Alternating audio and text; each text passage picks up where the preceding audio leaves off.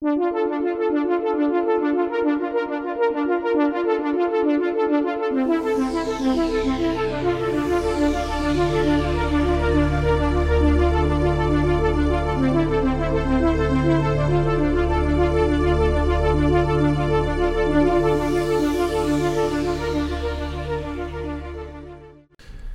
and welcome to the Robert A. Heinlein Book Club, which is what I'm going to call this series of podcasts that will explore all of the fictional works by Robert A. Heinlein. It's going to take a little bit over 100 episodes to do that, I think, probably more than that, depending on the novels, but I've put together a list of all the novels and short stories. And I know there's some nonfiction work that we can probably look at too when we come to that. And anyways, we're just going to go through it, and it's going to take probably a year or two to do this. But it's something I've been thinking about doing for a while, and it's something I'm pretty excited to jump into. It's always exciting to jump in to look at a new writer and really sink your teeth into them. Now, unlike the last two author series I did, Philip K. Dick and H.P. Lovecraft, I have not read even half of Heinlein's works. So a lot of this is going to be much more fresh for me. So I'm not coming in with any kind of interpretive lens the way I did with those other two series. It's going to be more of an exploration. And my thoughts about Heinlein are probably going to evolve over time. And that's exciting too. So how are we going to start today? Well, we're going to start with For Us the Living, or at least the first part of For Us the Living. So this novel was written in 1939 to 1938 or so, and it was shelved or discarded by Heinlein, who went on to work on short stories after this. And it got kind of rediscovered and was then published, and it's since been added into the Heinlein repertoire of novels. It's a bit of a weird novel because it's like a lot of talking, a lot of meetings, a lot of just discussing this kind of this world in the future. It's why it's better than the current world. I guess we could criticize this when we compare it to other Heinlein novels where there is sort of a plot. There isn't really a plot here.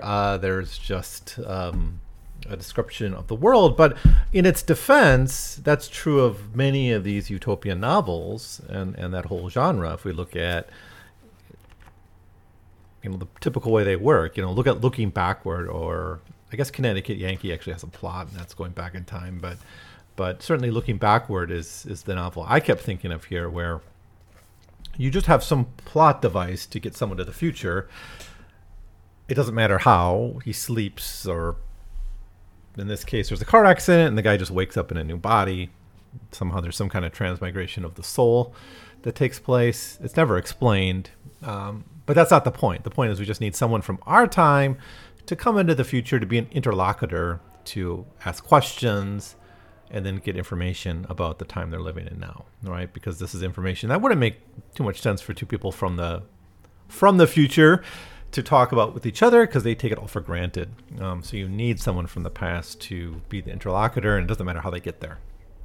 So that's what Heinlein does. So yeah, this isn't really a novel. It's an extended lecture on social credit, and it's an argument for that. Now the historical context for this work is very important too, because it's written and conceived during the New Deal and during Roosevelt's second term, before the third term, before World War II really breaks out, where America is still thinking about the Great Depression.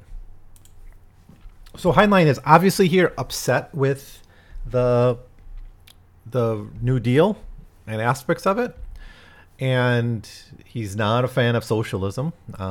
He wants sort of this kind of a more American form of, it is kind of a socialism almost, but it's not using government-owned industries. It's more of it's trying to get the outcome of of socialism through like American values. I think that's pretty much what he's doing.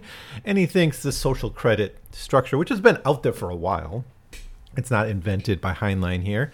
Heinlein is sort of revealing it to the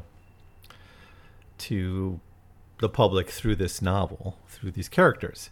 I guess if it has a similarity to like a theory today, it's relatively close to modern monetary theory, at least in the fiscal aspects of what he's describing here.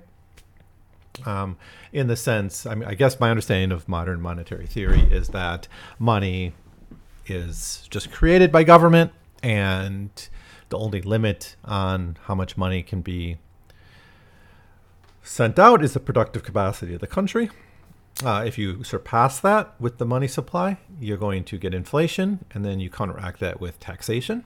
But otherwise, taxation is not really necessary except to counteract inflation or to promote socially more egalitarian settings, either as a virtuous goal, I suppose.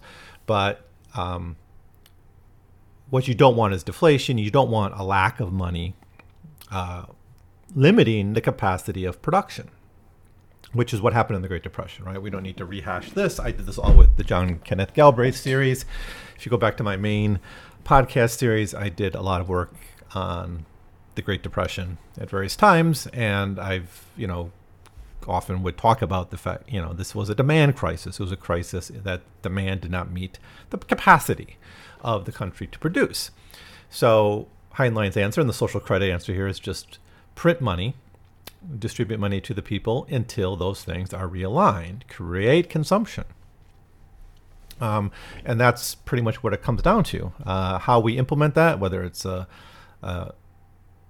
through kind of needs-based welfare, that's not ideal. What we have here is more like a universal basic income approach where everyone gets a heritage, it's called, which is kind of just like, this idea goes all the way back to Tom Paine, of course, where everyone at maturity would just get a certain amount of money so they could start a farm or be educated or learn a craft or start a business.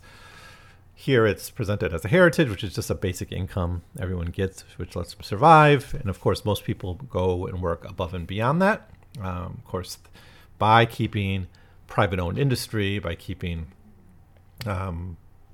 like capitalism in that sense, you have people hiring and people getting jobs, but they're freer to pursue their interests, and you're not going to have the economic ups and downs because you constantly have the government figuring out what's the difference between the money supply and our productive capacity, and then prints money or distributes money to the people to make up for that.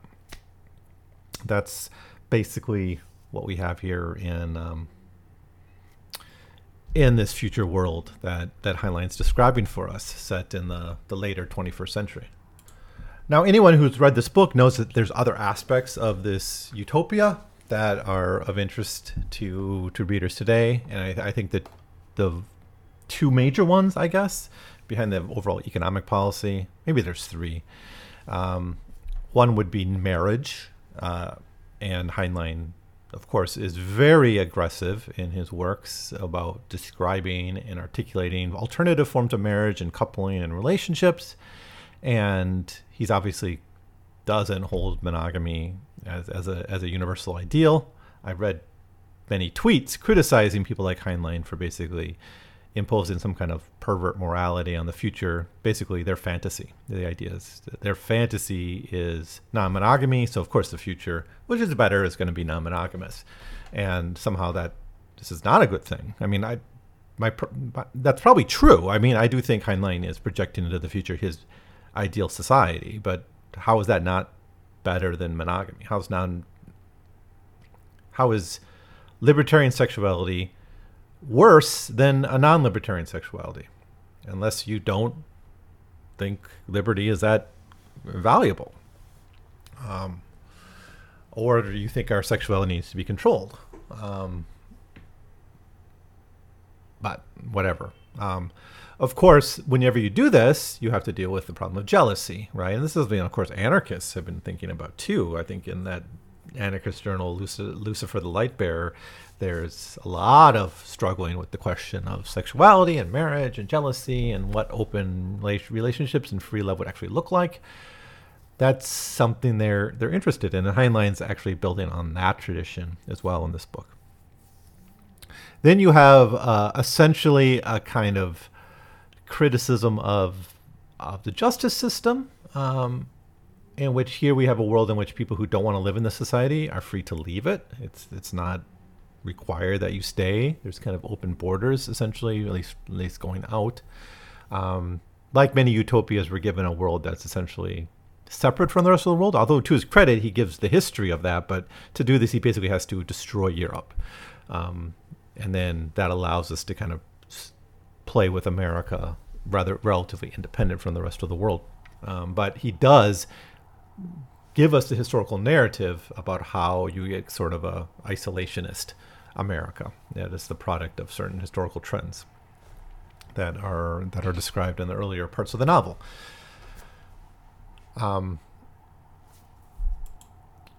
about punishment. Okay, so our character at some point hits another suitor for the woman he's fallen in love with. And this is an antisocial activity, and he's put in jail or he's arrested for this, and not punished so much as he's like rehabilitated. He's sent basically to institution where he's got to he's basically forced to break down the principles of how he thinks. And I think there's a wonderful conversation had in this part of the book where this idea where this idea of jealousy being human nature is taken on in a really interesting way. And I actually haven't heard this argument before, but I'm going to use it now, and I'm going to steal it from Heinlein. And that is, it's also human nature to like consume till we're full every time, to eat food, because we have a fear of hunger, right? So the idea of jealousy, we fear we're going to lose our loved one, right? It comes out of insecurity. Well, we have that same insecurity about food, or at least we did, but no one is, well, I guess unless you're in a situation where you're starving, most people in the world today aren't in a situation where they're worried where their next meal's coming from. And yeah, there's 1 billion people on the planet that are food insecure, but that's still 1 out of 8. Most of us are food secure. So we don't kill each other over food. We're not jealous about other people. We don't see someone eating a hamburger and we get jealous. Right? We just think, oh, I'd like a hamburger too. Where can I get one? There's a million places where you can get one. So we've overcome that, not because we're not human anymore. We've overcome that because of our material conditions have made it that we don't need to have that feeling anymore. And Heinlein's saying like the material conditions that demanded monogamy and marriage and the traditional gender roles has evaporated. So why can't we just get rid of jealousy? We shouldn't be jealous of someone else sleeping with the woman we sleep with any more than we should be jealous of someone eating a hamburger when we don't have one in our hand at that moment. We're kind of post-scarcity with love. We always were, honestly. I mean, if you look at the Paleolithic, read Sex at Dawn by Christopher Ryan, the idea is like our origins was post-scarcity in terms of sexuality and companionship and family and community. It's only with civilization that we created a false scarcity in those things, which of course that isn't the case with food. So we actually have less of a good reason to hold on to relationship jealousy. So that actually leads us to the third thing. So we have the economics, we have isolation sort of being contrived in the book, and then we have new vision of sociability, of rehabilitation, of crime. We have then a new vision too of family and relationships, and they're all intertwined in a way.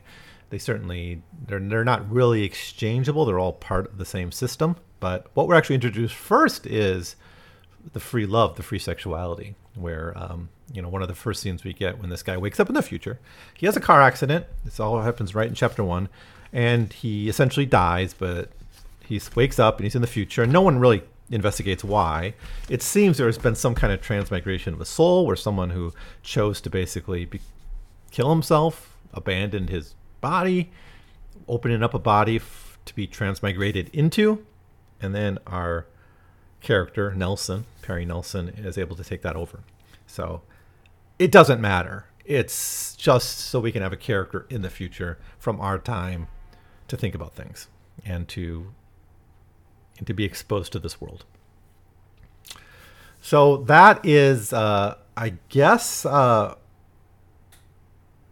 good summary of the novel, actually. I don't know if I have to go into too much detail about the story here.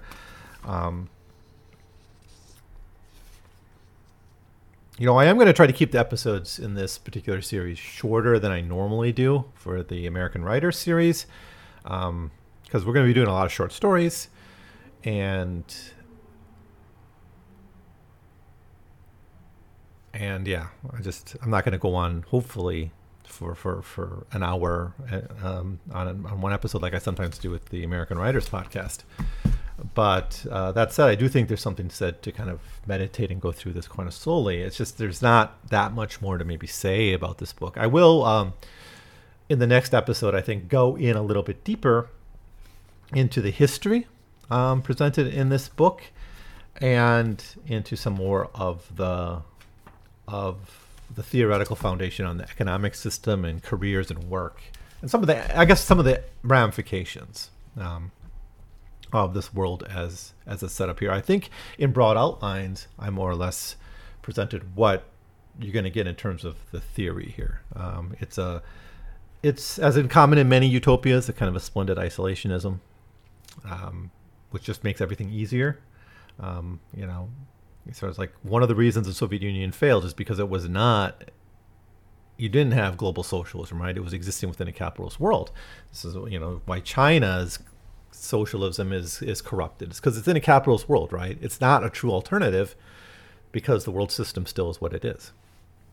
So if you want to have a real utopia, you kind of have to distance it, because as soon as you throw in some kind of foreign capital, or this world, if it exists today, would be overthrown by the CAA, right?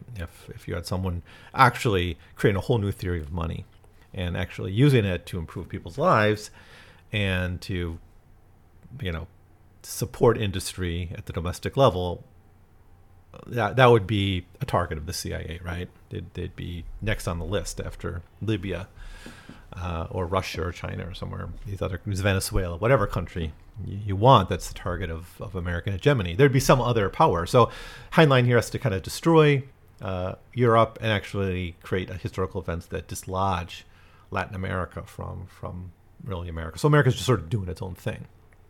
And it works great because there isn't that burden of empire. And I think that's really a prescient aspect for us to living, is he understands American empire's how it corrupts our better natures. I'm just going to close here for this episode. I am going to come back in the next episode to say more about For Us to Living. But is what I appreciate about this is it very much isn't an American utopia. It's not. It's trying to speak. Heinlein here is trying to speak in American English to the readers, not in Russian, not in some other language, not in Chinese. It's not borrowing utopian traditions from other countries. It's saying, what would an American utopia look like? It would rest on freedom to choose a profession. It would rest on the freedom to be a consumer. It would require freedom of motion, right? And he goes farther than most Americans at the time would, in actually then implying sexual freedom and the end of traditional marriage. That's really to his credit, I think. But it's still very much a utopia based on liberty. And it's kind of and many people now might say, oh, give everyone an income, that's socialism. Well, no. I mean, it doesn't have to be. Socialism has to do with, communism has to do with the means of production. Who owns it? Who owns the factories, the farms? The people or private businesses, right? All social credit is the way the wheels of industry are lubricated with money, right? But it just ensures that a money supply is there to meet demand or to meet supply. If we think we need more cars, right? The neoliberal solution, I guess, is tax cuts to car manufacturers, right? And that's not Heinlein's approach here. Heinlein's approach would be give people money to buy cars and producers will produce the cars because there's a demand for it. And I think that makes total sense. I totally agree with that. And it's the same in pretty much every category here. What is needed by society? Healthcare. Make healthcare free, right? Education is needed by society. People can't afford it. Well, make that free in some way. And the Heritage does a lot of heavy lifting here in fulfilling that. But there are other commodities here that are straight up free, like healthcare. And our Perry's always very confused about this, like, how can this be? And then he has to be convinced why it is. And he'll say, well, in my day we did it this way, and then it's revealed how stupid he is. It's that or how stupid that way was. This is the cycle we get in through again and again in this book. But the arguments are really well done. I think this isn't a novel, obviously. It's just a series of conversations in which the system is revealed in various aspects. But it's done in a very convincing way. I think this is a great introduction to social credit. And if you want to argue for like a universal basic income and all the consequences that might come from that, positive and negative, mostly positive in this case because it is a polemic for that, I kind of recommend this book. Some of the economic arguments do get a little wonky, especially one particular conversation where I guess this will be my one criticism of the book before I close the episode for today. And that is, one thing I always hate about talking about economics with people, is they tend to resort to these kind of examples that aren't drawn from reality. It's like, oh, imagine a man on an island who makes a fishing pole and sells it to the other guy on the island because he wants to fish. Or some stupid example like that doesn't come in reality, right? It doesn't exist in reality. But Heinlein does that a little bit with chess pieces and moving money around. He's trying to explain how this all fits together in a complex economy with different interests, and how everyone's can be happy through the social credit system, and how it's more rational. All right, fine, but it is still resorting to kind of a contrived textbook example, the kind of nonsense you see in economics books that are divorced from reality, right? Now, seeing it in practice, seeing it lived out in some of his later works is something I'm hoping to see. Because I already saw some things here that I have read in other Heinlein works, like the conveyor belt roads that are in the Roads Must Roll. The non-monogamy stuff is in Stranger in a Strange Land, and Moon is a Harsh Mistress. The kind of focus on mathematics as a solution to social problems is something that runs through a lot of his work. So I'm excited to read his other works to see signs of this. I mean, on the surface, in day-to-day life, it's going to look like just like a capitalist economy. People go to work, they work for others. There's businesses that are independently owned. They're not part of the government generally. It's just the whole funding mechanism is done through the Heritage and the social credit system. The money theory is doing a lot of the heavy lifting here, but I think these are convincing arguments for this. I've already been kind of convinced of modern monetary theory, but I'm still deep down somewhat concerned about issues like labor relations and how workers are treated and who owns industry. And I do think in MMT and in the social credit system presented here, there's not much interrogation of what that would be like. Like, workers could still be exploited, and still are clearly exploited in this system. And then the only difference is now they can move. They don't have to accept it, but it doesn't mean that exploitation is not going to happen. But anyways, we're going to talk more about this book in the next episode. So anyways, thanks for listening. Let me know if you have any advice going forward. I have not read much Heinlein, probably 10 books and maybe 5 or 6 short stories. That's all. So most of Heinlein's work, it's going to be brand new for me. So if you are more familiar with Heinlein, please give me your advice or thoughts. Guide me, give me your advice. But I am going to go systematically through the works. So for now, for quite a while, we're going to be looking at short stories until we get to Rocket Ship Galileo, but that's going to be a while. I think we got pretty much most of the 40s before he starts writing novels. So we got a whole bunch of short stories to look at. The first will be Lifeline. And then we'll do Misfit, and we'll go on from there. So the next episode, we'll look at Lifeline, which I've never read. So just like this book, I've never read that before. So far, we're all starting with new stuff. Very, very exciting. I'm very happy. So give me your thoughts, and I will see you next time. Thanks for listening.